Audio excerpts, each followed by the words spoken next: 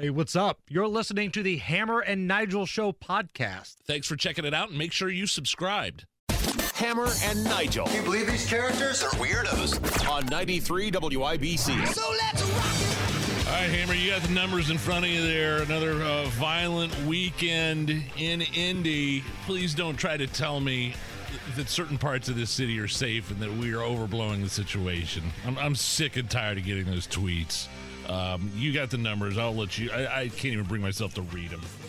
So, 10 people shot, 3 stabbed, 3 killed. Oh. This is Friday through Sunday alone. That's a total of 13 people either shot or stabbed, 3 people killed. And we woke up to the news that a 13-year-old girl, 13, taken into custody with one of the overnight shootings. I think they just mentioned that earlier, too, and they said that it turned out to be an accident. But still, you got a 13-year-old girl accidentally shooting off a gun, hitting somebody. It's the irresponsible gun owners. It just kind of drives you nuts. Right. All the people that do it the right way, and then you have something like this. A 13-year-old gets her hand on a gun, and this happened. So again, you look at the numbers in this city. We are still on pace to be over 200 homicides this year. This would be the 3rd straight year where Indianapolis would be over 200 homicides. 200 homicides cannot be the norm in the city, despite what the prosecutor will tell you, despite what the mayor will tell you, and certain liberal writers and TV hosts in the city. This is not progress. Just because you're not shattering a record does not mean we're making progress in this city.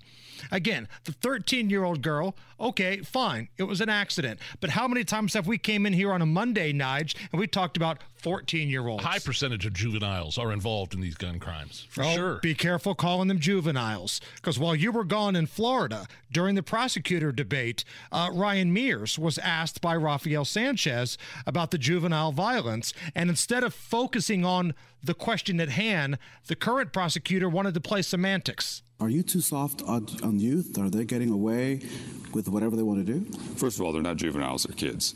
And the second part of it is when we talk about habitual offenders, kids aren't habitual offenders. Young people aren't habitual offenders. They don't have a criminal record yet. And so the challenge is when you have these intervention points with these kids, what can you do to make a difference in someone's life?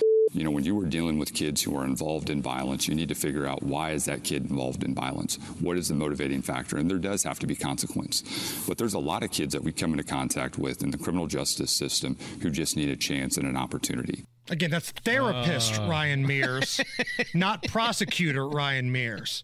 All of a sudden, he wants to have a social conversation. Let's sit down and let's figure out the root cause of all this. How about you do your job? And in the meantime, if they do commit a violent act, we'll have to let them out. We'll see. We'll figure out the root cause of everything that's going on. They're not juveniles. They're kids. And because they're kids, they don't have a criminal record. No, they're juvies. Okay? Right. And everybody knows a habitual problem when they see it. Stop dancing around the question.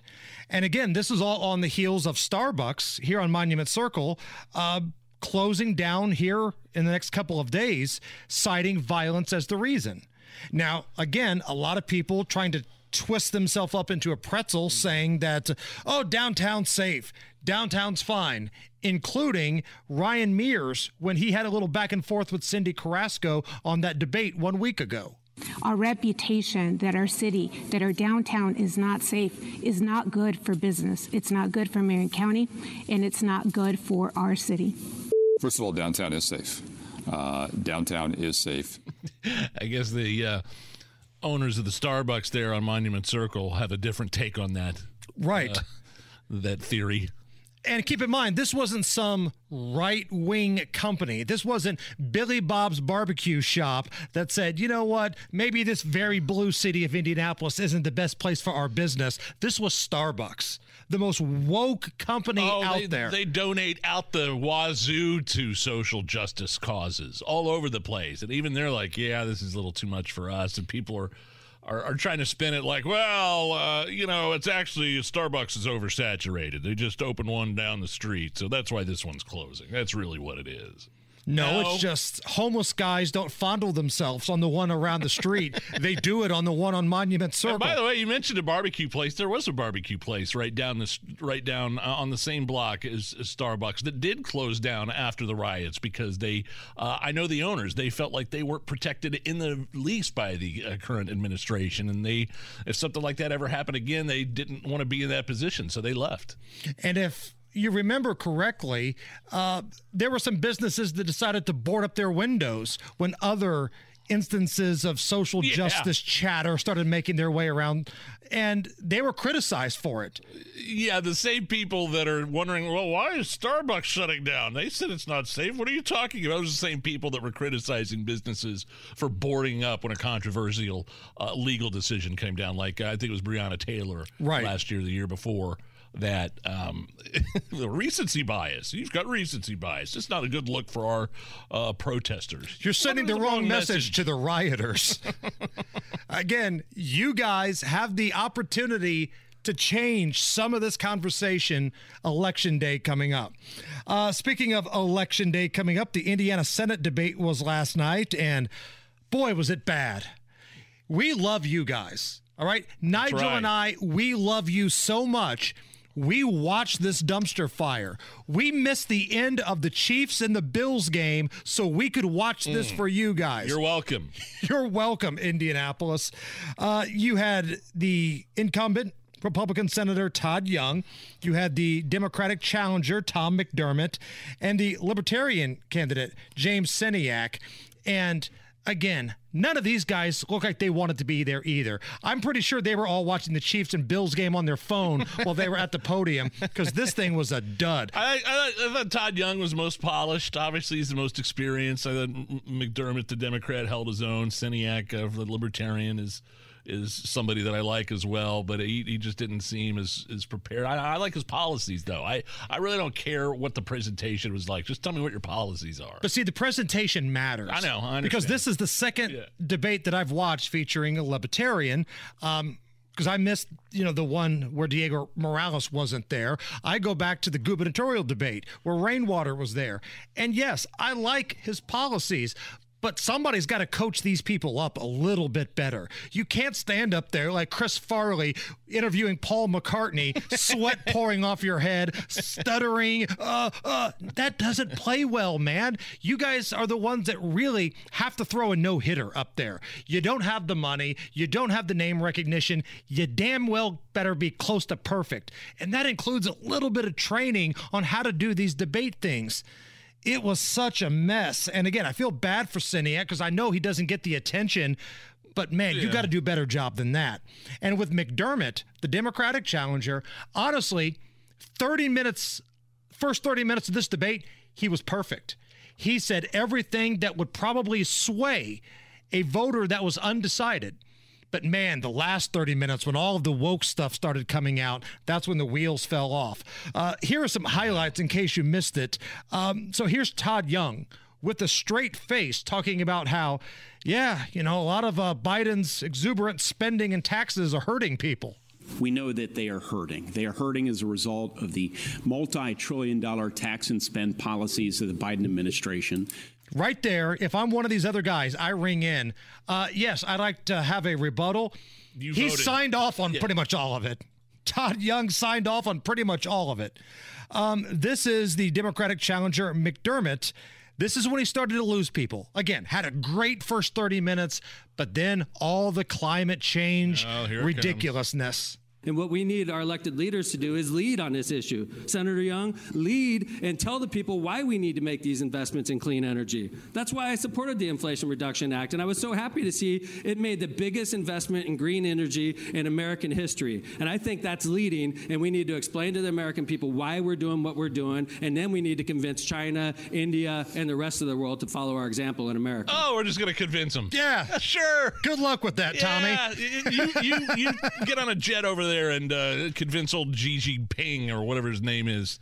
They don't respect the president, let alone the junior senator from the state of Indiana. Yeah, and China is one of the worst emitters of carbon dioxide and fuels and all that stuff. I mean, India and China, they don't care. So get your debate bingo card ready, because you knew somebody was going to do it, and Tom McDermott took the bait. He compared federally codifying abortion up until the moment of birth to abolishing slavery. Senator Young made the argument that he thinks Indiana should be the one that gets to make the decision on whether or not women have the right to privacy to have this procedure done. But we didn't give that right, once it was granted, to the southern states after the Civil War, when we passed the Civil War amendments.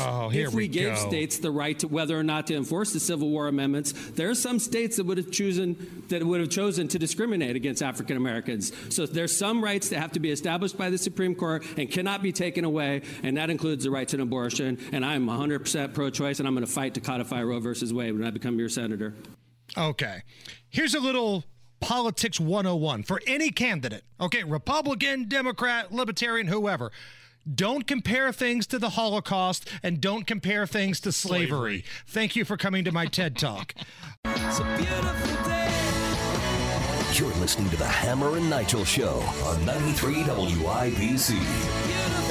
My name is Nigel. Jason Hammer is here. We'll go to the drivehubler.com hotline and bring on Kevin Bowen from 107.5 The Fan. KB, I actually, for once in my life, had a good time watching that Colts game yesterday. It was kind of fun watching them win. What was it? Was it 34-27 the final score at Lucas Oil Stadium? What's your overall view of what you saw out of the Colts yesterday?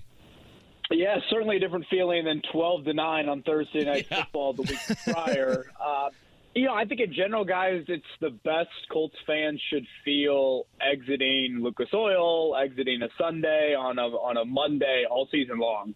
I thought there were some moments from Sunday that we just haven't seen this season. Your two biggest negatives, pass protection and turning the ball over, those things were nowhere to be found. You were very sound in protecting Matt Ryan. And then Ryan himself did a wonderful job of, handling the no huddle, the quicker tempo. I thought that was a really smart decision by Frank Reich in trying to give this offense a jolt and help out the offensive line. And then when you needed it the most, of course, you cashed in on a play to remember in Matt Ryan finding Alec Pierce for the game-winning touchdown. Yeah, you did settle for a long-distance field goal. But I thought that was a big play-to-win moment, not necessarily hope that, Jacksonville would – or hope, I guess, that Chase McLaughlin would make the long field goal. You were trying to win the game at that moment. So I think just a lot of stuff you can point to of like, okay, these are good signs. These are positive developments, and I don't feel like there were as many of those in the two previous wins.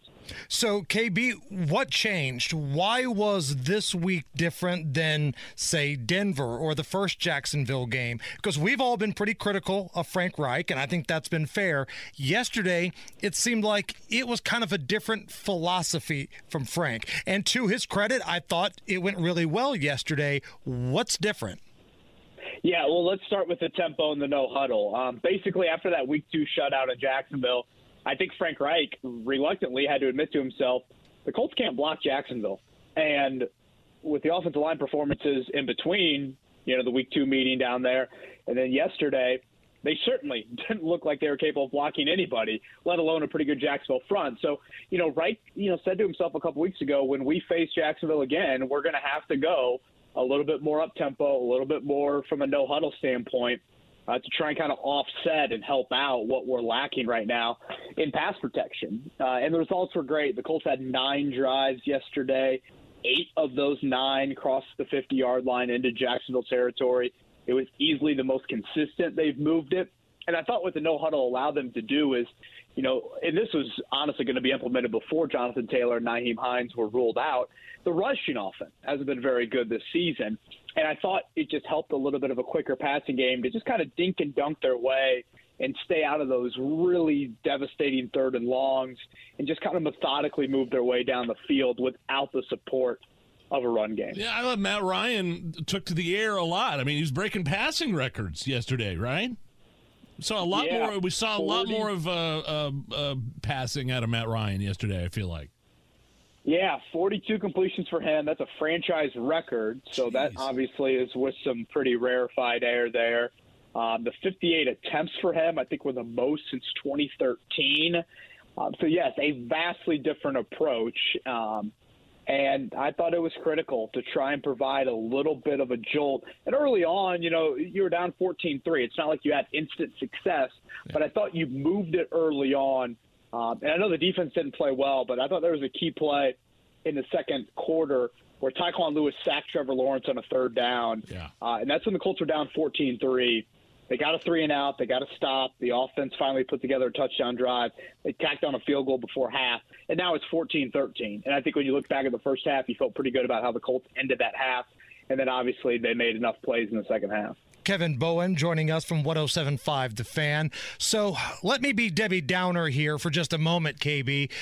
Should we pump the brakes a little bit on the ticker-take parade? We're acting like the Colts just won the Super Bowl. We beat the Jags at home. Like, aren't you supposed to beat the Jags at home? You are. I will caution the Colts were also favored in their previous 4 divisional games and did not win any of them. So baby steps probably is how you would call it, Hammer. Yes, Jacksonville has not won a road AFC South game since December 2017. I mean, they are Jacksonville for a reason. So, yes, I don't think anyone should start planning, Georgia Street Parade, the second week of February or anything like that. But I will reiterate what I said earlier. Based off the Kansas City win and the Denver win, there is more positive elements to this victory than there were in the previous 2. Granted, the bar was set pretty darn low in the previous 2. I think something in particular about yesterday is, if you look at passing offense, rushing defense, passing defense, like those 4 areas of the game, 2 on each side of the ball, I was most skeptical this season about the passing offense. And yesterday, they did the heavy lifting. They carried a big, big burden because your defense didn't play great. Your run offense was pretty quiet. It was the passing offense that really carried it. Yes, you're going to face better competition. You're going to have to do it on the road. You can't throw it 58 times every week. Jacksonville's not on your schedule every single week. All of those things are very true. But it was a step forward. Is it a giant step that erases everything from the first 5 weeks? No, but it was a step forward. It was a must-have divisional win. And now, frankly, you set up a massive one this Sunday in the AFC South with a trip down to Tennessee, who's a half game above you in the division. One more thing before we let you go here. Sam Ehlinger was bumped up to the backup quarterback position this past week, leapfrogging Nick Foles. What's up with that? Is this a way to motivate Matt Ryan, or were the Colts trying to figure out some sort of packages to get like a running quarterback in the mix? Is this a knock on Nick Foles? What's your takeaway from moving Sam Ehlinger from the practice squad up to number 2? Yeah, it's a really good question. I think there's some owner influence behind this.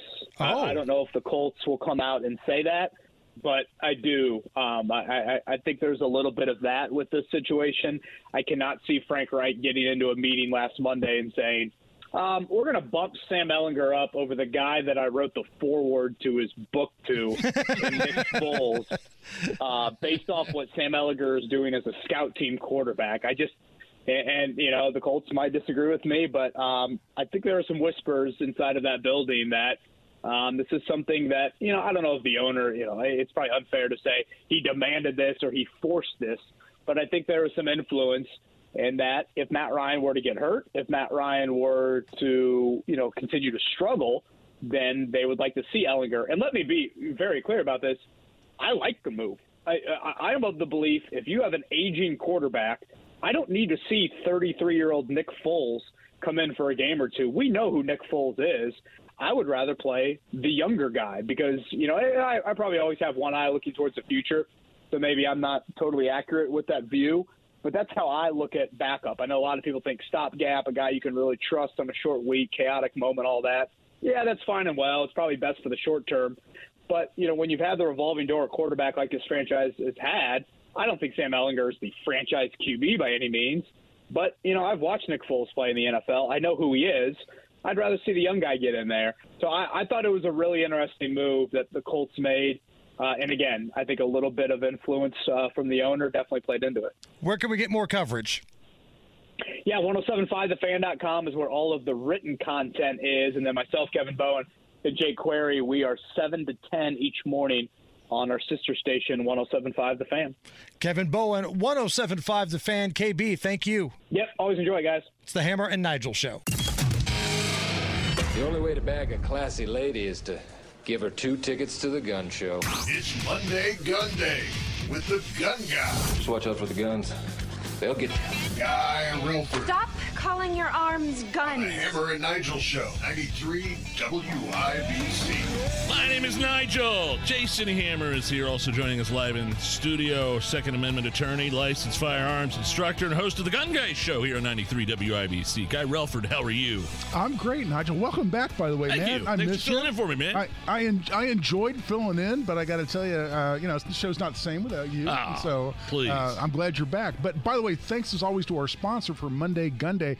That's Fort Liberty Firearms in Avon, 8401 East Highway 36. Great place to buy firearms, ammunition, or accessories. Check out my buddies at the Fort, FortLibertyFirearms.com. All right, so let's get into what's happening here with the FBI. So FBI, they run the National Instant Criminal Background Check System, NICS. Right. It's now requiring dealers to give gun buyers full addresses whenever they deny or delay a gun purchase? Yeah, this is creepy stuff, man. And I've had a lot of my friends who own gun stores who are what we call FFLs, Federal Firearms Licensees, call me and ask me about this because historically when NICS, that's as part of the FBI, as you said, does a background check as part of a gun purchase, the gun store just sends general identifying information, your name, your birth date. You know, they don't give everything like your address, where you live. And NICS runs a background check. They either give a proceed, which means go ahead and sell them the gun, a deny, which means don't sell them the gun, or a delay, meaning we want to take a look at this for another few days. And now what NICS is doing, this is the FBI, is saying that if they delay or deny anybody, that in order to continue that background check and that process for that person to buy that gun, the gun store has to send the person's full address and other identifying information to NICS, the FBI. And this is clearly for purposes of somebody from the federal government showing up on your doorstep, because I've had clients come to me and say this has happened to them, show up on your doorstep and say, oh, you tried to buy a gun, but you got delayed or you got denied. We need to talk to you more about this. And people listening to this may say, well, that doesn't sound like a bad deal. If a felon's trying to buy a gun, why shouldn't we go chase them down? But that's not what's going on, because NICS gets it wrong a ton of times. NICS, for instance, they got confused about whether an Indiana expungement restores your gun rights. It does, but a whole bunch of people with expungements, that is, a conviction's been sealed off their record, their rights have been restored, that got denied. Well, now suddenly they're going to have an FBI agent or an ATF agent show up on their doorstep? Right. And it feels like, what if there's a paperwork mishap or just a slow process? There's a lot of perfectly clean, law-abiding citizens that are going to have an issue with this. They'll be delayed too. I probably have 10 messages on my phone from over the weekend and today, when I get back to my office this afternoon, that I need to return, with people saying I was wrongfully denied a gun purchase. I know I have a clean record. Can you help me? And yes, I will help those people. But for crying out loud, for the federal government basically to intimidate you that way, because that's what, they are literally doing this. They are showing up on people's doors. I've seen YouTube videos from around the country showing up on people's doors going, you tried to buy a gun and you were denied. So, and you don't see a lot of media coverage over this. You don't see this on ABC, CBS, because this feels like this is kind of a big deal here when you're talking about constitutional rights. It's absolutely right. And what it shows you is what the FBI, what the ATF, what they're doing under this administration. Because, and I've mentioned this to you guys before, for instance, ATF that oversees gun stores. I've had gun store owners, come to me, and some of these are friends of mine, and they've said, the ATF, my ATF guy, because there's a person from what they call industry operations at ATF. They show up and they do audits, they check your paperwork, and they've said, historically, they've said, I've always thought my job is to help you stay in business. My job is to help you stay on the right side of the law, man. And I'm being told by my superiors, these are people at ATF now, And I'm being told by my superiors, my job is to find an excuse to put gun stores out of business. That's the mentality of the Biden administration and how that's funneling down through the ATF and the FBI. And it's concerning, man. It's concerning. There's going to be a real fight for constitutional rights. Why would somebody get dinged like that? Like, why would somebody, like, what would be a legitimate excuse for them to delay a gun purchase? Well, a lot of times. Like a criminal background or something like that? Maybe. For instance, that's a great question, Nigel, because, for instance, I may have had a minor felony. Let's say I got 2 OWIs, or what people call DUIs, within 5 years of each other. So the second one was a felony. But there's something called alternative misdemeanor sentencing where I can go back later and have my felony reduced to a misdemeanor. So, and if I only have a misdemeanor that's been reduced, I'm not prohibited from buying a gun. So if that makes any sense, the FBI may look at that and say, oh, look, I see a felony conviction, but wait, there's more stuff going on after that. I better just take another look at that. So they'll delay the gun purchase so they can go back and take a second look. Or I'll tell you a better example is, say you have a battery conviction, just battery.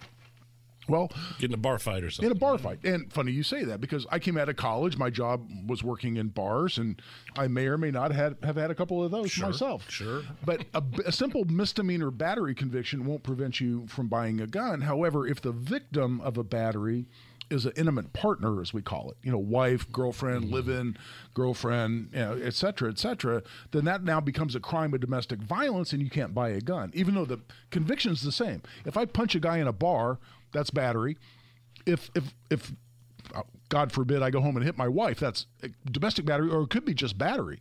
Well, so they need to investigate that and say, okay, who was the victim? So they may delay it to decide whether or not I'm precluded from buying a gun.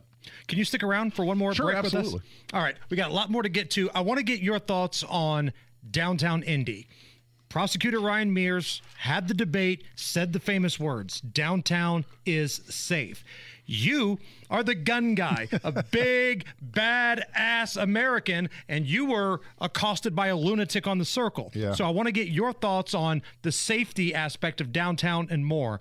More with Guy Relford, the gun guy, when we come back. This is the Hammer and Nigel Show. It is the Hammer and Nigel Show. Guy Relford, the gun guy, with us. Hey, man. So, Guy, is downtown safe? Your opinion?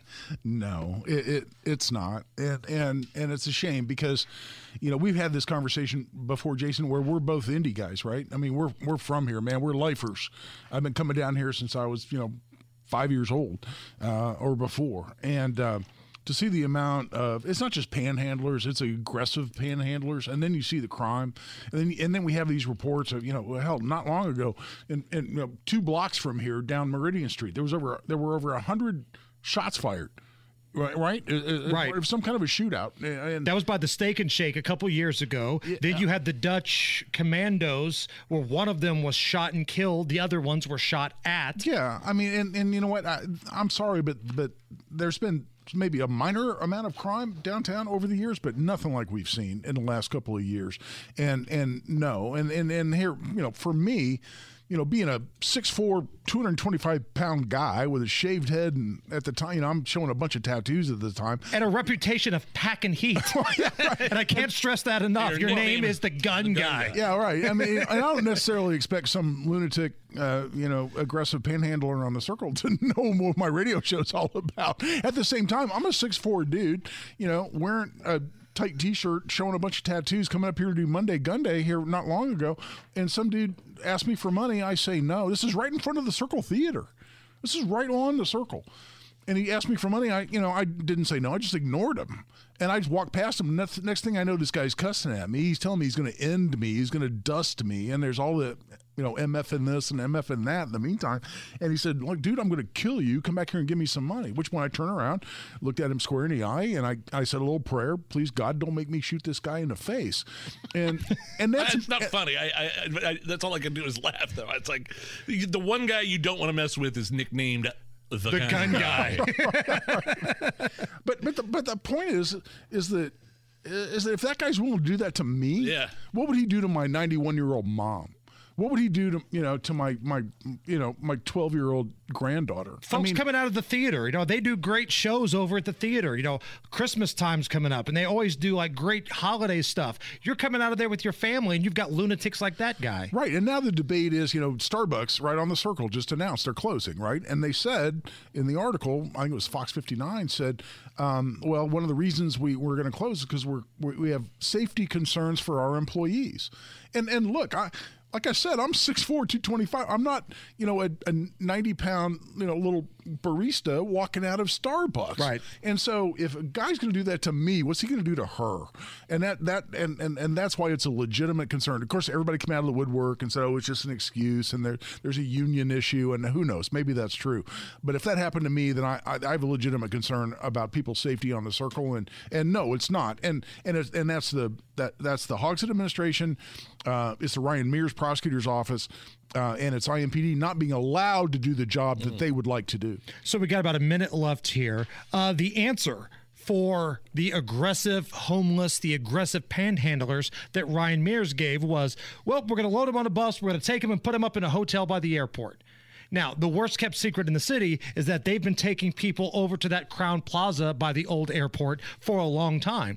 If you've ever wondered why the homeless population magically disappears when we host a Final Four or the Big Ten championship game or something like that, that's what happens. Your thoughts on that plan? Look, if you have a problem, warehousing your problem is not a solution. You look at the core issues that led to it. We've had fewer money going into mental health counseling and substance abuse counseling in this state and in this city in the last few years than ever before.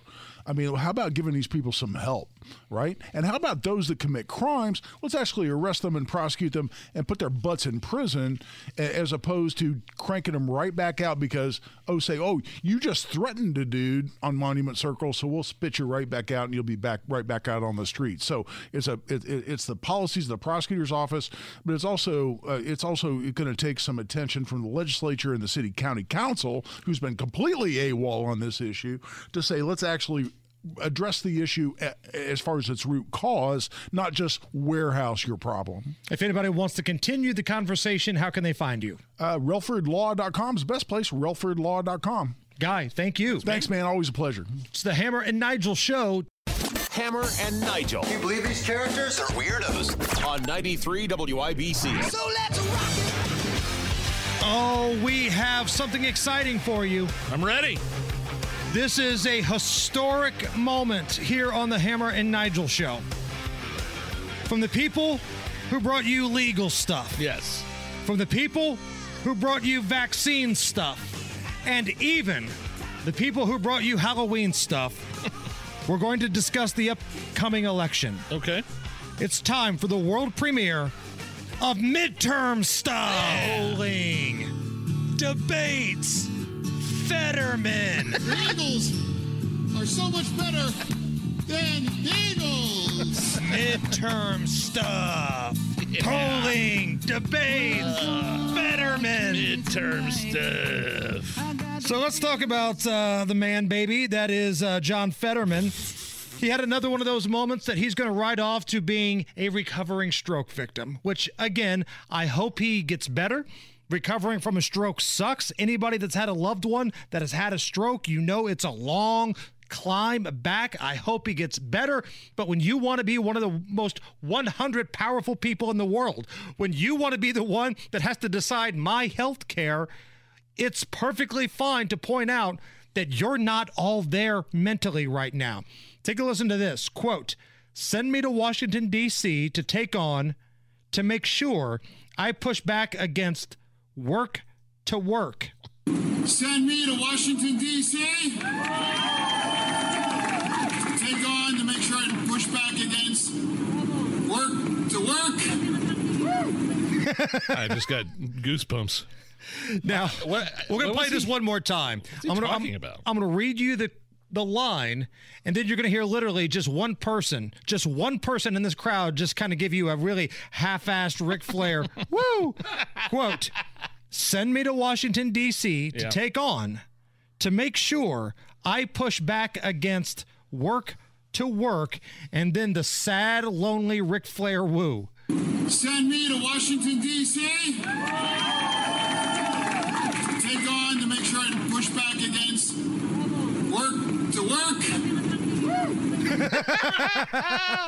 I mean, there is a crowd there, you can tell, but nobody knows what he's talking about. No. At that point, they're kind of just looking over at each other. This is our guy? I mean, this is it? This is the guy that wants to let second-degree murderers out of jail. This is a guy that can't do an interview without a teleprompter. Did you see that last week, the NBC News? He had to have a teleprompter there during the interview so he could follow along with the questions that were being asked. And when the NBC reporter had the audacity to say he had a hard time following the conversation, the woke blue checkmark Twitter went after her like she did something wrong. Checking in with the midterms, CNN's Dana Bash was asking Democratic gubernatorial candidate in Arizona, Katie Hobbs, why she refuses to debate her Republican opponent, Kari Lake. Why won't you debate her? Look, Kari Lake has made it clear time and time again that she's not interested in having substantive, in-depth conversations about the issues that matter to Arizonans. She only wants a scenario where she can control the dialogue, and she's refused to sit down in a one-on-one, lengthy conversation to really clarify with Arizonans where she is on the issues. She's the one who's afraid of talking to voters where she's at. And we are doing everything we can to make our case directly to the voters of Arizona. And I guarantee you that when Arizonans who are struggling, when they go to open their ballot, when they're thinking about the fact that they're not sure how they're going to put food on the table, they're rationing their insulin, or they're thinking about having to drive their niece or their sister or their daughter to California to get the health care that they Oh, my need. God, stop They're talking. not going to look at their ballot and say, she just damn came it, and sat Katie down. Hobbs didn't debate her opponent.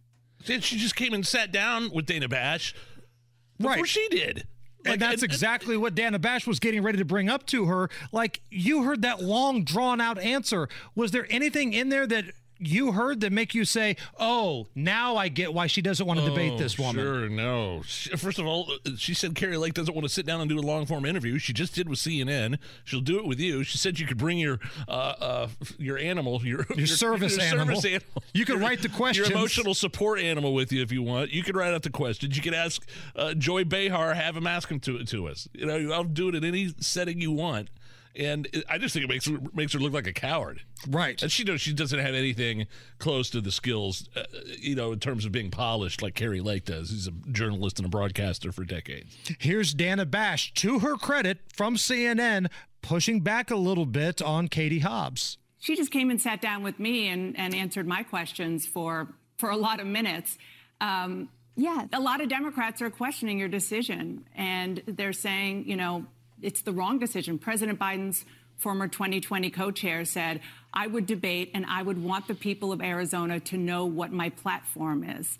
If you think she's as dangerous as you're saying to democracy, is it your responsibility as a candidate who wants to run Arizona to show and explain who their alternative is? That is exactly what I'm doing right now. And there is a lot more ability to have a conversation with you without her interruptions and shouting to do that. There's a lot more opportunities for me to get my points across without you pushing back on them. Right. And how about Dana Bash right there of CNN? She did push back in terms of talking about why she won't debate. Right. But I mean, all in all, she's going to sit there and get mostly softball questions, but I'm glad she pushed her on that. Seriously, I think we were just a couple minutes away from Dana Bash making chicken sounds to her. Bark, bark, bark, bark, trying to goad her into it like Marty McFly. Nobody calls me chicken. Meanwhile, in Georgia, a lot of attention focused on the Senate race with Herschel Walker and Raphael Warnock. We'll get to that a little bit later on. But don't forget, Marjorie Taylor Greene running for re-election in the House, and she had a debate against her challenger, Marcus Flowers, and needless to say, MTG brought the heat. The Democrat Party is the party of child abuse. It's the party that represents grooming children and sexualizing them in school, teaching anti-white racism in the terms of CRT education, and genital mutilation of kids that can't even get a driver's license, can't get a tattoo, and cannot vote. How do you stand there and represent the Democrat Party as a father? And do you believe in genital mutilation of children under the age of 18 and these puberty blockers? Mr. Flowers, your response. There's quite a bit, right? There's quite a bit to go off right there. These debates are so much more exciting than the ones we're having in this state. Like, first of all, Diego Morales didn't even show up for the Secretary of State. Diego wasn't there. Did I sing it right, Kyle? Did I hit the Austin Powers right? You nailed it. To take me to the fair. I mean, the Senate debate is what it is. It was what it was last night. We don't have any fireworks like that. The Senate debate last night in Indiana was Celebrity Jeopardy. Like, those three, they did not prepare anything. Nobody came off good. I felt sorry for our pal Dr. Laura Wilson, who had to moderate that thing. Like, remember when Will Ferrell used to have to be Alex Trebek in Celebrity Jeopardy? Yeah. And we've reached a new low. Like, that's how I felt about Dr. Laura last night. Guess who's ripping on cancel culture? One Barack Hussein Obama. He did a podcast and he called the Dems a buzzkill, and he ripped on cancel culture. Quote, they think about them in terms of the life I'm leading day to day. How does politics, how is it even relevant to the things that I care most deeply about? My family, my kids, work that gives me satisfaction, having fun, not being a buzzkill, and sometimes Democrats are, end quote. So you've got probably the face of the party, the face of the party, Barack Obama, saying you guys are a buzzkill, and then he ripped on cancel culture. I think where we get into trouble sometimes is when we try to suggest that some groups, because they historically have been victimized more, that somehow they have a status that's different than other people, and that we're going around scolding folks if they don't use exactly the right phrase. You have to understand, he's campaigning down in Georgia for Warnock and Abrams. And you have to remember, those people did not want to be seen with Joe Biden. They'd rather be seen with a guy that was president before Trump. Right. And two-term that's president. What he's doing, and it's only a couple of weeks before the midterms, and I think the Democrats are getting desperate here. They're bringing out their big guns, but is this really going to help Stacey Abrams and Raphael Warnock when the guy that's stumping for you says, basically, cancel culture sucks and stop being professional victims? After hearing those words, and he also said stop concentrating on Trump. That's one of the other things. Quit talking about Trump. He's not even president. He hasn't even announced that he's officially running yet. Talk about the issues that your voters care about. Stop talking about Trump was an indirect shot at January 6th. And hearing the words of the former president kind of took me down a rabbit hole. Why don't we do some great moments in presidential speeches? Ooh, okay. Great moments in presidential speeches. Someday, years from now, our children will run on batteries made in Korea. Great moments in presidential speeches. Well, I look forward to that. Oh, okay. Hammer and Nigel presents It depends upon what the meaning of the word is. Is this anything? On 93 WIBC. Yeah, Hammer, how do we play Is This Anything? I will run stories by you. You will break down all the info, and you'll tell us if the story in question is anything or not. All right. Is this anything? May have seen this on social media. Museum goers in London were shocked when two anti-oil protesters threw tomato soup on one of Van Gogh's famous sunflower paintings. I think we retweeted this a couple days ago. They also superglued their hands to the wall while one of them made this statement. Security. What is worth more, art or life? Is it worth more than food? Worth more than justice? Are you more concerned about the protection of a painting or the protection of our planet and people? The cost of living crisis is part of the cost of oil crisis. Fuel is unaffordable to millions of cold, hungry families. They can't even afford to heat a tin of soup. Yeah, I mean, I think it's something, but can you be concerned with both? Am I allowed to go to a museum and appreciate a Van Gogh painting and also be concerned about gas prices? No, like these you people, have to pick. So they should have glued both their hands to the wall. They just left them there and made them part of the museum piece. Right. Like they made them part of the exhibit. Prosecute them to the fullest extent of the law, and I hope they get beat in prison. Now they were arrested, and the painting was covered by glass, so it wasn't damaged. I think it was back out on display a few hours later.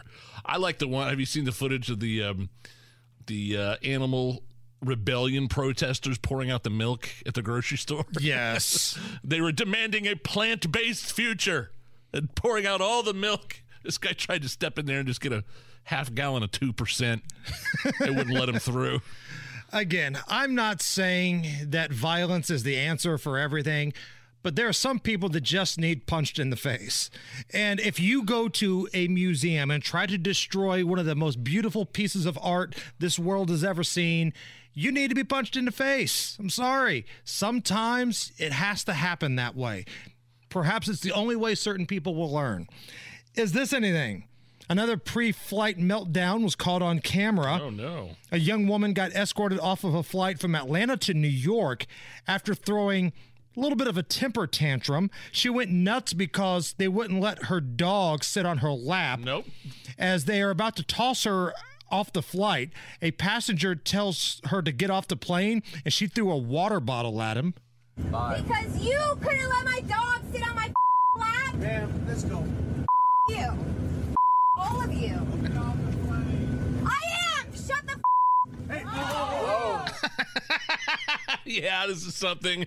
Again, the no-fly list. You're at the top, lady. Never should be allowed on a plane ever again. Have fun riding Greyhound the rest of your life. I'm with you. See, when you run for mayor of Zionsville, that's the kind of campaigning that I want to hear, Nige. And you have to, if you're carrying a dog, I've had to do it before. When I lived in Austin, we had a puggle, and we had to put it in a little carrier, and we had to keep it under the seat. You couldn't set it on your lap. You couldn't take it out of the bag. You couldn't set it, it was this little cloth. Maybe it had, I don't know what kind of material it was, but you had to keep it in there, and you just had to make do for a couple hours. Sorry, lady. You didn't feel like you had to throw a fit on an airline and throw a water bottle at somebody and scream and yell? And that guy didn't press charges either, I read in the article. So I would have been first in line. I would have delayed the flight to make sure she went to jail.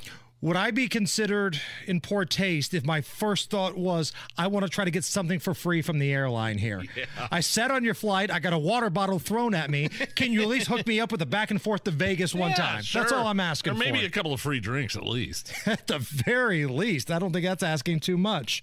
Dr. Laura Wilson, she was the moderator of this debate that took place last night. And boy, she had to work really hard to get some information out of these people. She did a great job. We will talk to her coming up. This is the Hammer and Nigel Show. And we're back. The Hammer and Nigel Show, 93 WIBC. Doctor, give me the news. I got a bad case of loving you. My name is Nigel. Jason Hammer is here. We watched the Senate debate last night, so you wouldn't have to. Right. It was most people were watching the end of the Chiefs and Bills game, but we love you so much, we watched the Senate debate. So it was the incumbent Todd Young debating Democratic and Libertarian opponents last night. The moderator, frequent guest on this program, Dr. Laura Wilson, a political science professor at the University of Indianapolis. Job well done last night, Doctor. How are you? Thank you. You are too kind. I am doing well, and I will say the Colts had won beforehand. I think that gave enough of a test in our debate. It would have been a lot harder if we were trying to compete against them. But that helped us. I'm just curious, and we'll get to the debate and the ins and the outs, but since, I feel like we've known you for a long time, you've been coming on the show, I'm just fascinated that, you're up there on stage with one of the 100 most powerful people in the country and a couple of other guys that won his job. What kind of work goes into being a debate moderator? Well, I will start with a lot of work, quite frankly. And if we do a really good job, I feel like as a moderator, you don't even notice that I'm there. It's keeping the candidates in line. It's asking the questions that were submitted to us by voters, making sure that everyone gets an opportunity to speak. If they want a rebuttal, they get it, being fair to everyone.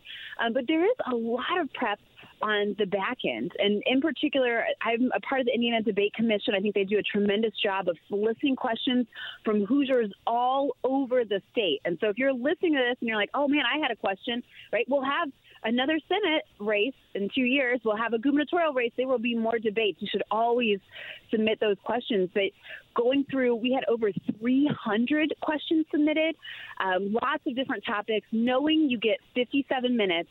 And it is a thrill and an honor, but it is also really challenging in 57 minutes to allow the candidates to answer as many topics, as many questions as we can get to. It's exciting, but it is a real challenge. And so a lot of prep work goes in the back end to make sure we prioritize the ones that we know we got a lot of questions about. And we want to do right by the candidates, too. We want to make sure we have a nice mix of social issues, economic issues, just the whole thing. And so if we do a good job, if I did a good job, the preparation made it seamless. Well, Dr. Laura, I wish the candidates would have taken that same approach to their answers last night. I wish they would have prepped as hard as you did. You were the best part of this thing last night. I'm going to read you a text that I sent to Nigel and Rob Kendall. We have a group thread. We were watching the debate. Quote, Dr. Laura has to feel like Alex Trebek hosting Celebrity Jeopardy right now. That was my takeaway last night. Ever said. I think we were 5 minutes away from somebody ringing in and just going moo. That's where we were at with this debate last night. So, and by the way, I know you don't want to be the focal point here of the. It's always dangerous. You don't want to be Megyn Kelly up there with Donald Trump, right? Exactly. Truly, if the candidates are able to shine, and it is up to the candidates too, but I will tell you, all three gentlemen were absolutely wonderful. They were very respectful. This is their opportunity to spar against each other. Sometimes the debate's the only opportunity they get for that, to be on the same stage, to answer back questions, to rebut. And as moderator, I think if I do a good job, I give them that opportunity, and it's the question of whether or not that they take it and that they use that. So let's get into the debate last night. We played some clips earlier in our show, but for those who might not have heard that or did not watch the debate last night, what were some of the issues brought up, and did anything kind of surprise you? I think we tried to cover a smattering of issues. So we opened up with inflation. We talked about Medicare and Social Security. We talked about abortion. We talked about legalization. We talked about Ukraine. Hopefully for those who tuned in, and even for those who didn't, you can catch it. I'm sure it is posted somewhere out there on the web. But hopefully your question, your issue, or smattering of issues was addressed. I think in general, I wasn't too surprised. Todd Young is very eloquent, and as the incumbent, he had the ability to say what he's done in office, and he also has to respond to his record. And that's a unique position that the incumbent always has, that the challengers who want his job but don't actually have it are in a little bit different position there. McDermott was very aggressive. I think he had to be as a challenger. And then for James Syniak, he's a little bit more low-key. He did take 2 rebuttals, which I think was a good option. It's something that you get to use in a debate, and you should always take advantage of them if you have them. But as a whole, I thought every candidate performed in the way I expected them to, and I think they did a good job of stating their policies. If you caught it, if you watched the 57 or so minutes, I think you get a really good sense of who those candidates are, and it felt very true to self. I don't think anyone was off the mark, so to speak. Were you surprised that the other candidates, Syniak and McDermott, didn't beat up on the incumbent, Todd Young, a little bit more about the amount of spending that he's done in Washington? I know you guys kind of started that right out of the gate, but I thought he would take a lot more heat from the other folks on the panel. It's almost like they let him off the hook with that. Well, it's interesting. So Syniak didn't rebut quite as much. He did take a few opportunities. McDermott rebutted quite a few times. And it felt like actually for most of the questions, there was a point in the debate where we looked like we were going to be not able to get through all the questions. So I paused the opportunity for rebuttals.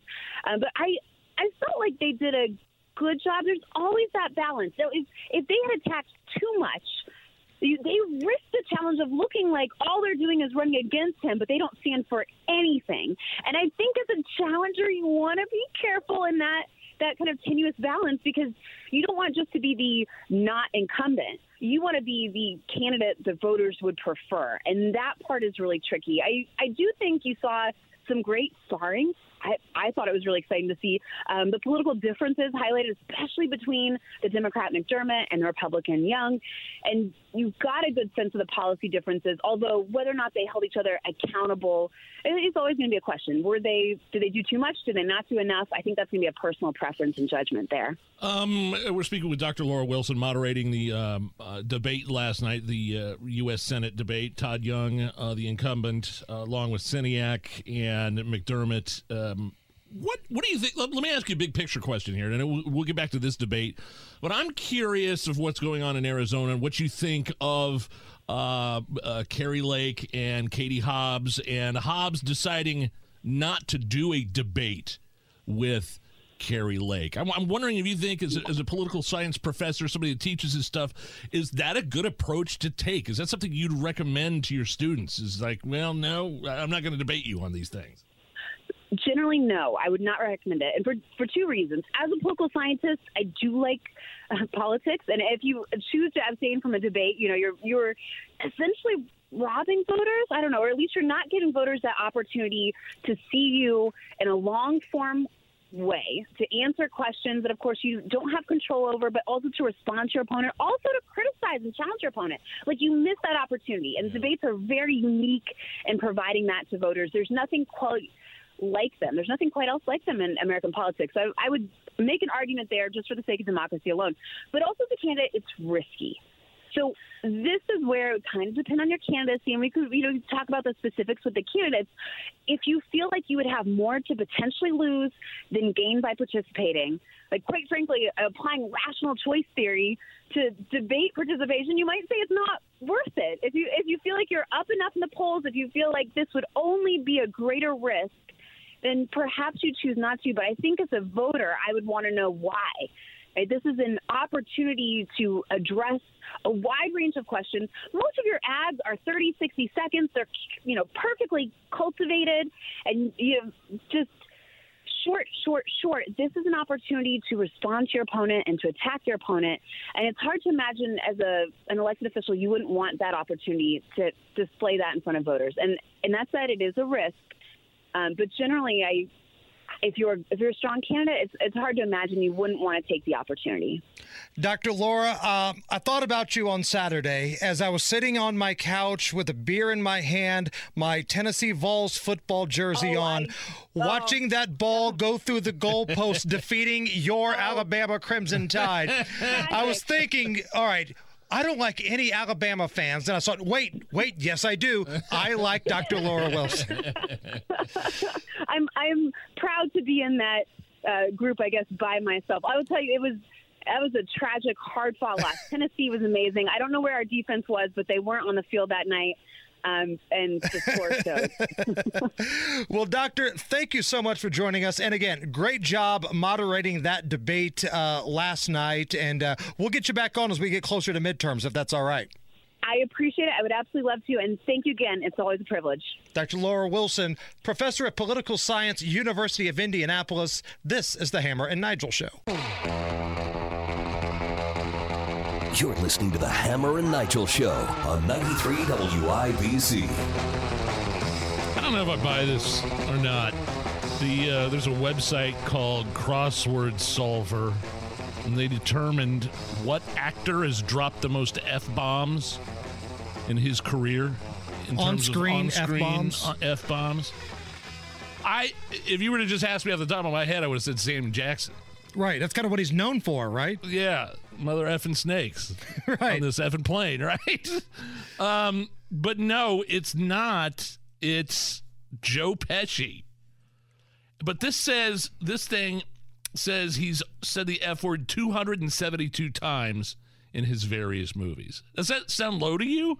I would have thought that'd be much higher, considering he played angry mobster in like 3 or 4 movies. Yeah, well, 241 of those out of the 272 F-bombs were from Casino.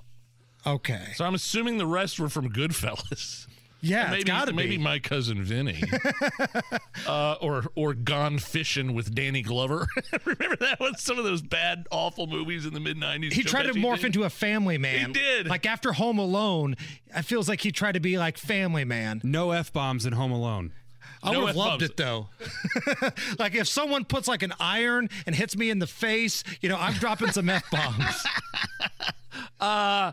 Al Pacino was second with 197. So I was going to say Al Pacino as Scarface probably has to be up in the conversation. And then The Devil's Advocate. And then, what was that one with, he was Carlito's Way, Scent of a Woman. Those had some serious F-bombs. And then from the Jay and Silent Bob movies, Jason Mewes. Yes, I could see that. 183 F-bombs. Leo DiCaprio was on the list with 144 F-bombs. Wolf of Wall Street, there's a few F-bombs in that, right? Ton. I bet that's where most of them came from. Seth Rogen has 140. But Sam Jackson, he only made it to 20th place on the list with a meager 85. I don't know if I believe that, or I just don't. He's got to have more than 85, right? It feels like there are that many in Snakes on a Plane alone. Yeah. This list didn't just stop at the F-bomb. They determined the actors who said the S-word the most. Denzel is the king of the S-word with 84 S-bombs, most of them in Training Day. Great movie. Followed by Shia LaBeouf, Ben Affleck, Sam Jackson. I don't know if I buy all these. Like every time I've seen Samuel L. Jackson in something, it's like you're waiting for it. It's the iconic moment where he's going to say an F-bomb. The first time I think I ever recall seeing Samuel L. Jackson was in Coming to America when he was robbing the McDowells. Anybody move, I'll blow your bleeping head off. You know what I was watching? Let's see, Saturday night after everybody went to bed. Lindsay went to bed early, and I started watching Eddie Murphy Raw on Netflix. Oh, wow. And that opening sequence, do you remember how the little Eddie Murphy is he's like a little kid, and he's performing fart jokes in front of his family for Thanksgiving or whatever? Sam Jackson is on the couch. Yes, he is. Laughing his butt off at a young Eddie Murphy in that opening scene before Eddie Murphy actually takes the stage. The young man was Rudy's best friend in Cosby Show later on. Really? Yes. And if you remember also, because I watched Raw recently too, like they do some man on the street interviews, and one of them is the Wayans sister. Kimberly, is that her name? Because I think Keenan produced it. Yeah. So they have young Kimberly as someone who's there to see Eddie Murphy. I watched Raw, and then I watched Richard Pryor, that old Richard Pryor stand-up. Dude, that's a great night. I mean, I was crying. I cannot believe what some of those guys got away with back then, too, on stage. Right. I had totally forgotten about it. When we come back, we will have a check-in with COVID-19 and Jim Acosta. What is his future at CNN? We'll take a trip down memory lane to refresh your memory on who he is. That's next. Hammer and Nigel. Can you believe these characters are weirdos? On 93 WIBC. So let's rock it! My name is Nigel. Jason Hammer is here. Hope everybody had an awesome weekend. We're not going to waste any time. We're going to get right into it. Let's do an update here about COVID-19. COVID-19, oh, I swear that I mean at this moment. There are three vaccines. China piss off. Now you Nigel Solo coming up. We're all nervous. Hit it. Because of COVID-19. Dr. Fauci, the Fauch, as the kids might call him, he did an interview with ABC this past weekend. Now, his TV appearances have been slowing down a little bit now that most of the country has moved past COVID, which has to bring a tear coming out of Fauci's eye. He's retiring. Oh, sure. By the way. Sure. He's retiring. So. Hopefully trying to get out of there before the Republicans take the House and have hearing after hearing to ultimately fire him. But he sat down with ABC, and the subject of the lockdowns and the closures and kids not going to school came up. And once again, Fauci claims he had nothing to do with kids not going to school. Okay. That I've said we've got to do everything we can to keep the schools open. No one plays that clip. They always come back and say Fauci was responsible for closing schools. I had nothing to do. I mean, let's get down to the facts. Is he crazy? Is he just an old delusional fool that's trying to gaslight everybody? I'm going to say yes to all of those things. I mean, back in April of 2020, DeSantis opened the schools right away. Fauci slammed DeSantis. Oh, kids are going to get infected with the coronavirus.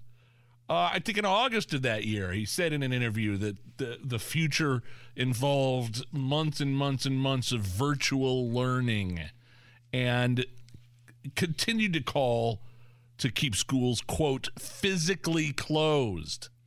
And just last week, we saw the numbers come out of this year's seniors, the class of 2023, the ACT scores, the SAT scores, the lowest in almost 30 years. So that's what these lockdowns have done to our kids in schools. But Fauci, he claims all of a sudden he had no hand in recommending or telling local governments shut things down. But let's just roll the tape. I recommended to the president that we shut the country down. Oh. And the only way to do that is by draconian means of essentially shutting down a country. Okay. We know that we can do that if we shut down.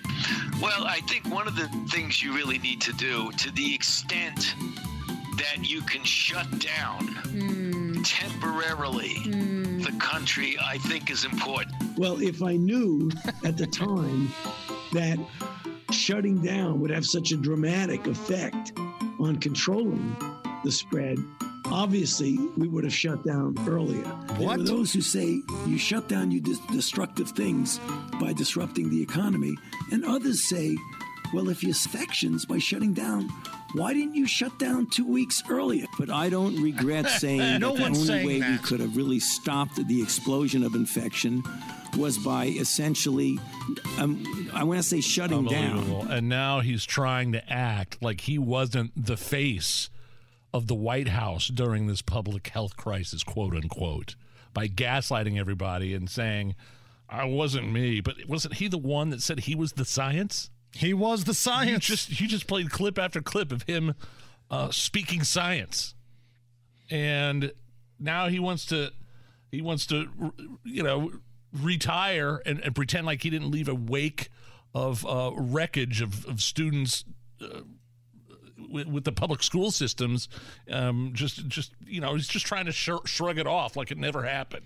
The very first clip there was the one where he says, I recommended shutting things down. That's it. Don't buy it. We played an extra 55 seconds. We didn't need to. That one first clip was all we needed right there.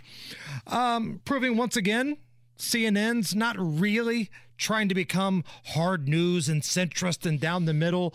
Turns out Jim Acosta will not be leaving CNN. I was reading all weekend long about Acosta possibly getting fired from CNN.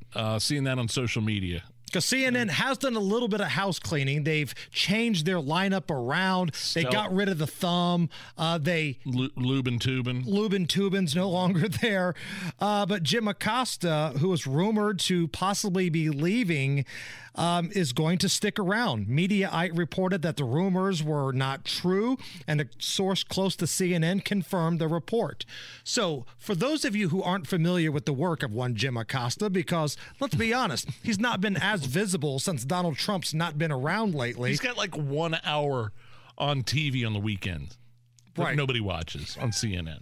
Right. Nobody watches their primetime lineup through the week, let alone their horrible weekend stuff.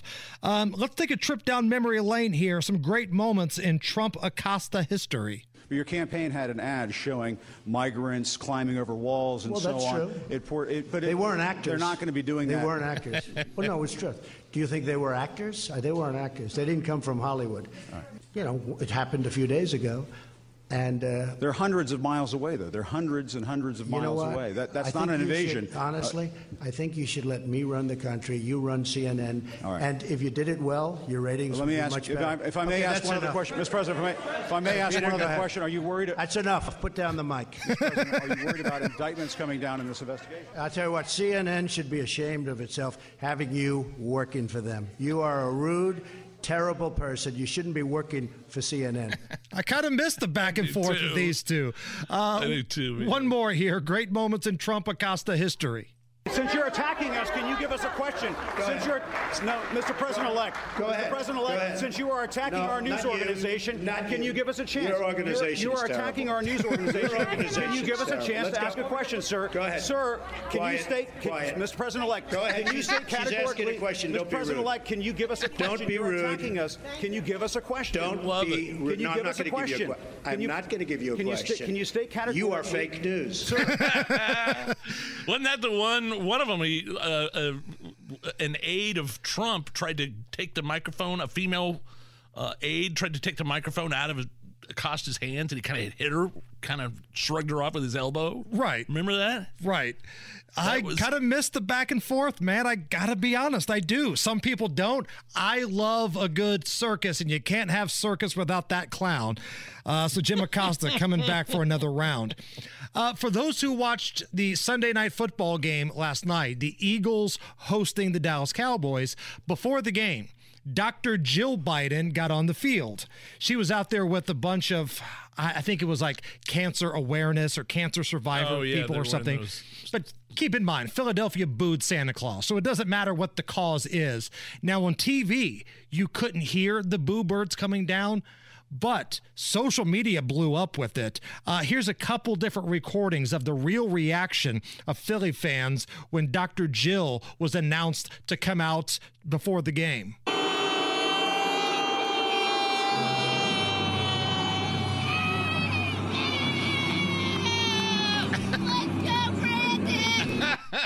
Now that's one video.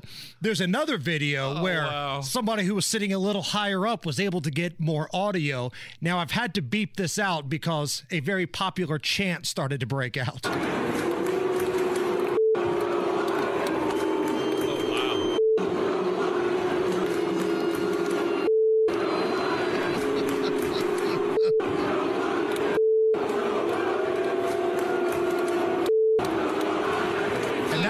Not even Joe. That's the good doctor, Dr. Jill, making her way down for the the ball game. You're listening to the Hammer and Nigel Show on 93 WIBC. My name is Nigel. Hammer right over there with a special guest on the DriveHubler.com hotline. Danny Lopez is the Vice President for External Affairs and Corporate Communications for your Indiana Pacers. And the Pacers are out and about right now. 4 different Kroger locations passing out some gas and some groceries. Really? Danny, what's going on, man? What's the latest? What's happening? What's going on, guys? Thanks for having me on. Yeah, we are. These guys are out and about. We're at 4 Kroger locations handing out $25,000 worth of gift cards for groceries and gas, pumping gas, bagging groceries, and just having a great time to say thank you as we get ready to tip off the season on Wednesday. So the Pacers, they start this season Wednesday. It's a home game against the Washington Wizards. But right now, there are 4 different Kroger locations. I'm looking at it from the Pacers official Twitter here, which we've retweeted. There's Southeast Street, East 10th Street, Crawfordsville Road, and East 65th Street. So, Danny, if somebody is nearby or maybe they want to make the trip to one of these locations, what's going to happen? Come on out. I'm actually at the Speedway location right now, and you can come out. You come out to the gas station, the Kroger gas station.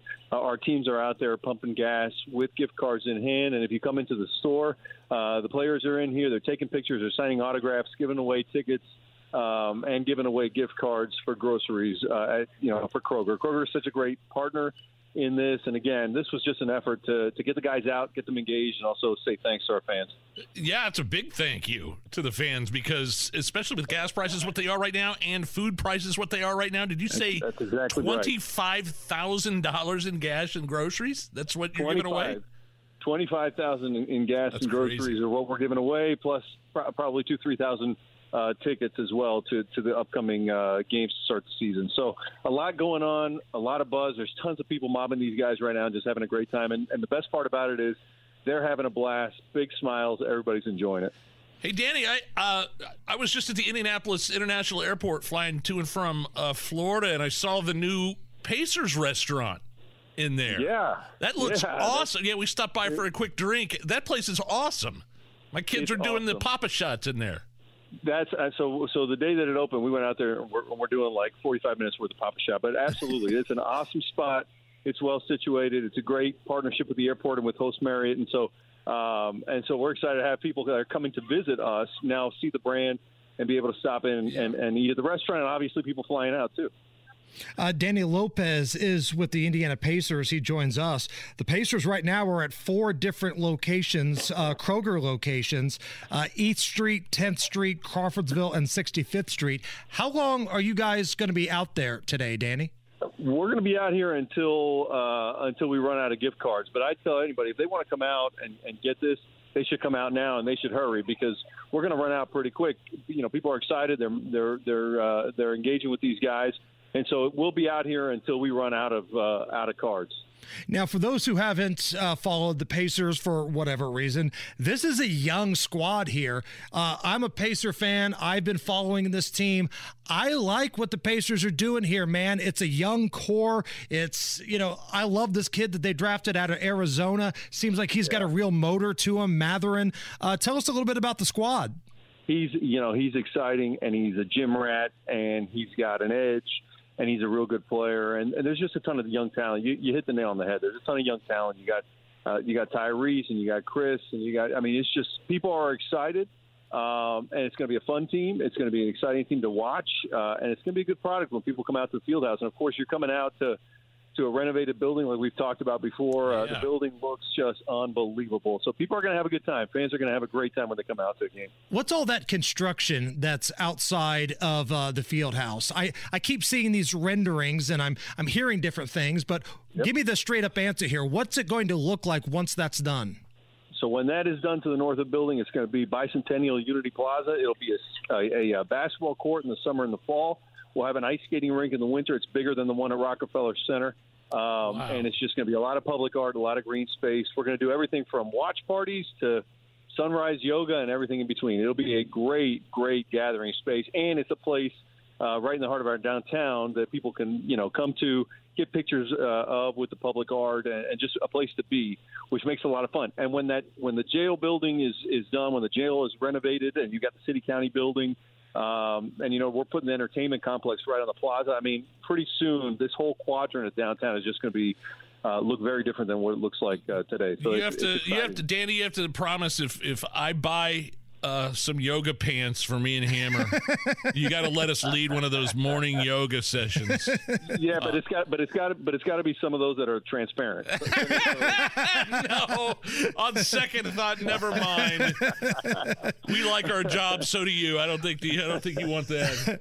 All right, man. One more time, let everybody know what's going on and these 4 Kroger locations here. What is happening with the Pacers right now?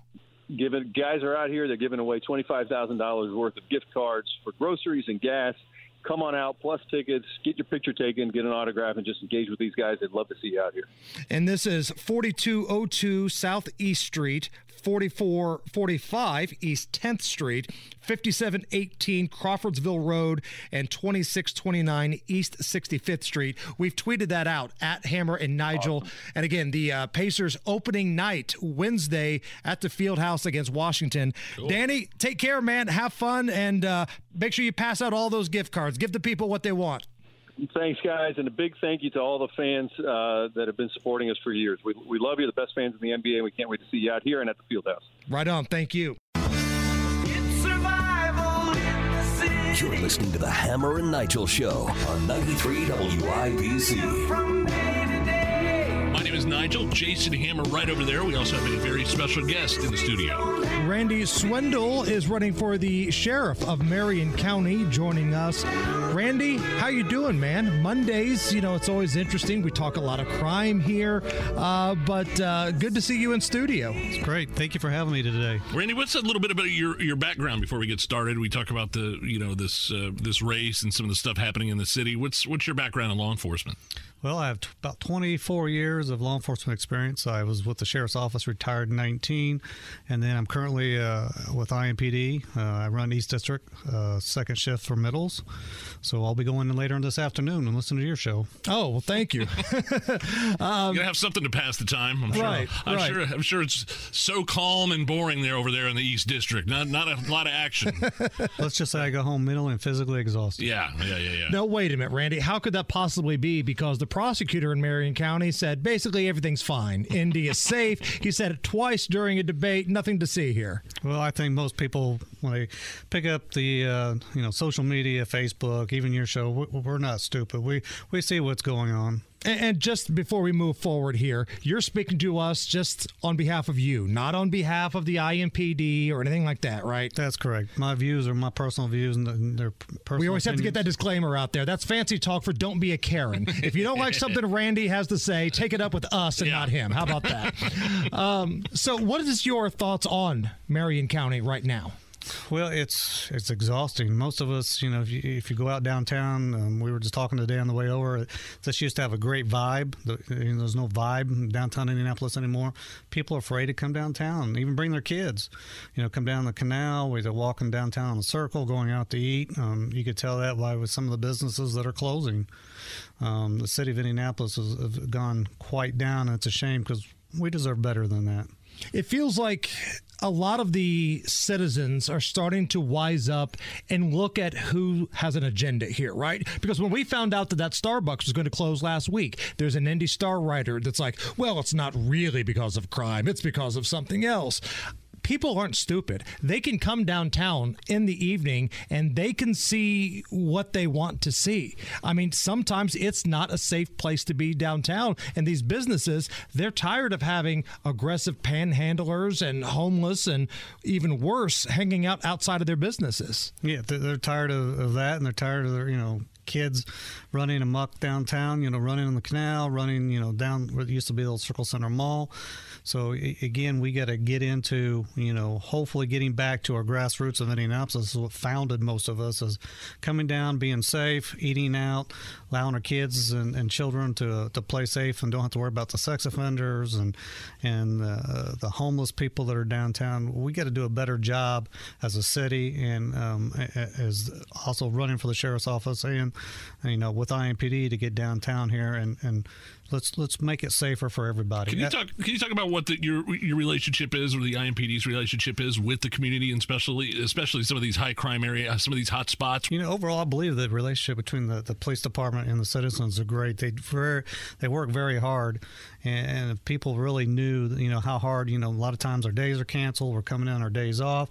We're working over. We're bringing other officers in for overtime to supplement some of that, including jail transportation, which the sheriff's office has taken away. And we're out in the community, and the community wants it to be safe again. They're coming out, and you can see the pendulum swing a little bit back towards the middle because they're coming out and thanking us for our service. They understand how difficult it is. They understand you got young officers of 5 years or less are leaving the department for other paying jobs. Do law enforcement officers in Marion County feel like they're supported by the elected leaders of the city? I believe that some of their leadership is supportive, but overall they do not. Makes sense. I mean, we've heard this before. We've had FOP President Rick Snyder on here before. Yeah. He said morale is at an all-time low right now. And I think a lot of that comes from from your perspective, Randy, when you have to arrest the same people over and over again, this revolving door of the justice system, and then you see these press conferences where, whether it's the prosecutor, whether it's the mayor, whoever it is, basically going up there in CYA mode, justifying why the police are the problem more so than the actual criminals.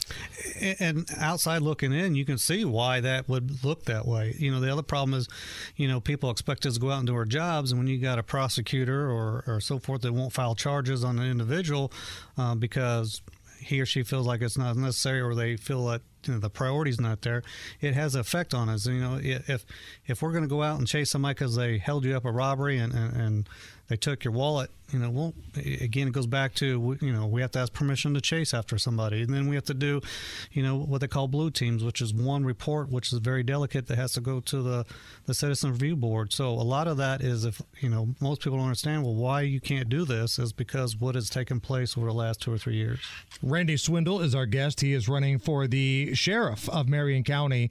What would you do different? If you were elected and you won, what would be different under a Swindle administration? Well, I'm glad you asked that. It's a great question. Some of the things that I would be glad to change was, I owe the sheriff's office nothing. So when I left and retired, I'm not a politician. I don't pay to play. We sent out a press release last week saying that, the sheriff should not accept contributions from those employees because they feel pressure to pay. So a lot of these employees have been there 10, 15 years under the same type of administration.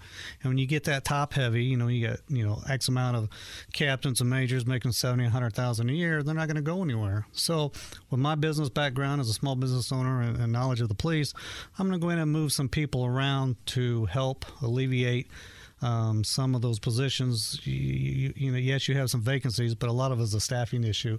So I would take some of those people, move them downstairs to intake. For example, I made a comment the other day. Sometimes it takes up to 4 hours to get one prisoner in. And if it's your loved one or your uncle, your dad, or somebody unfortunately got arrested, it shouldn't take 4 hours to get him processed. Not only that, it takes 2 IMPD officers off the street because they don't have a wagon to do that. And when you take 2 people off the street, you as a citizen call, no one's coming because we're short-handed. Who's your opponent or opponents? The current sheriff that's in there now. He's he's rerunning for a second term. Okay. He's been in that office on and off for over 30-plus years. What's the current relationship between the sheriff's office and the IMPD? Because correct me if I'm wrong, I believe we've heard that there was some drama earlier this year about whose responsibility it was to take care of some of these folks that have been arrested. That's correct. I think, as I talk to the IMPD officers and other agencies, from Southport to Homecroft to whoever, I have a great working relationship with them. So if or when elected, my relationship with those individual towns and cities, including IMPD, will have a better working relationship and make it more of a team effort because they know, they're going to be able to count on us to fix some of these issues. We're going to bring the jail wagon program back. We as citizens, we pay into a public safety tax. What's the jail wagon program? Let's back up just a second. It's with transportation of prisoners to and from the New Justice Center or old lockup. Okay. So, for example, your city and towns, a lot of times you pay in that public safety tax, and that's part of that you provide transportation for, like a city of Southport or Cumberland or Lawrence, to transport their prisoners to lockup. Okay. So what's the biggest problem right now with the sheriff's office? With the incumbent in place, what's the biggest problem? They have multiple problems. I mean, including, anything from sex offenders that, over 1,800 of them have warrants. He's only done, it looks like 5 arrested or 51 compliance checks.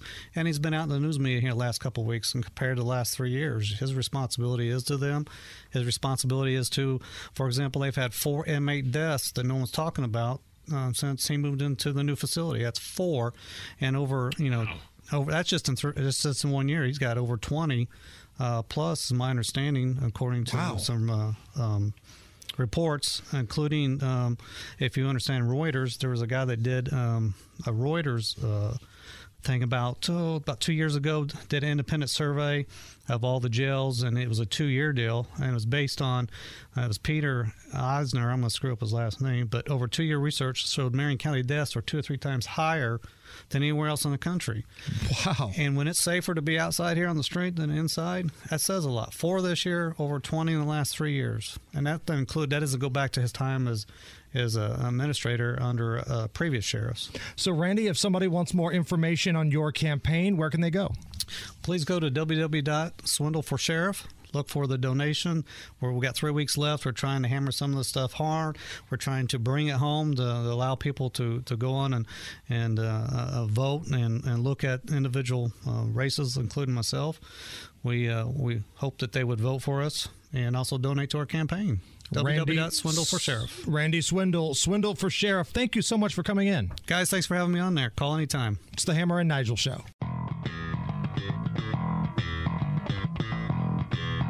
My name is Nigel. Jason Hammer is here. Coming up after 6 o'clock, an entire hour of the Hammer and Nigel Show. We watched the U.S. Senate debate last night, so you wouldn't have to. Some highlights, some lowlights, also some, shall we say, interesting stats coming out of Central Indy over the weekend. Maybe disturbing is more an appropriate word. This may come as a surprise to a lot of people. Make sure you're sitting down. There was some violence in Indianapolis over the weekend. Shocker. What's weird, though, Nige, is that the prosecutor, who's up for election here in a couple weeks, says, safe, everything's fine, nothing to see here, it's all safe. He's literally Frank Drebin in front of the fireworks stand that's blowing up in Naked Gun. Nothing to see here.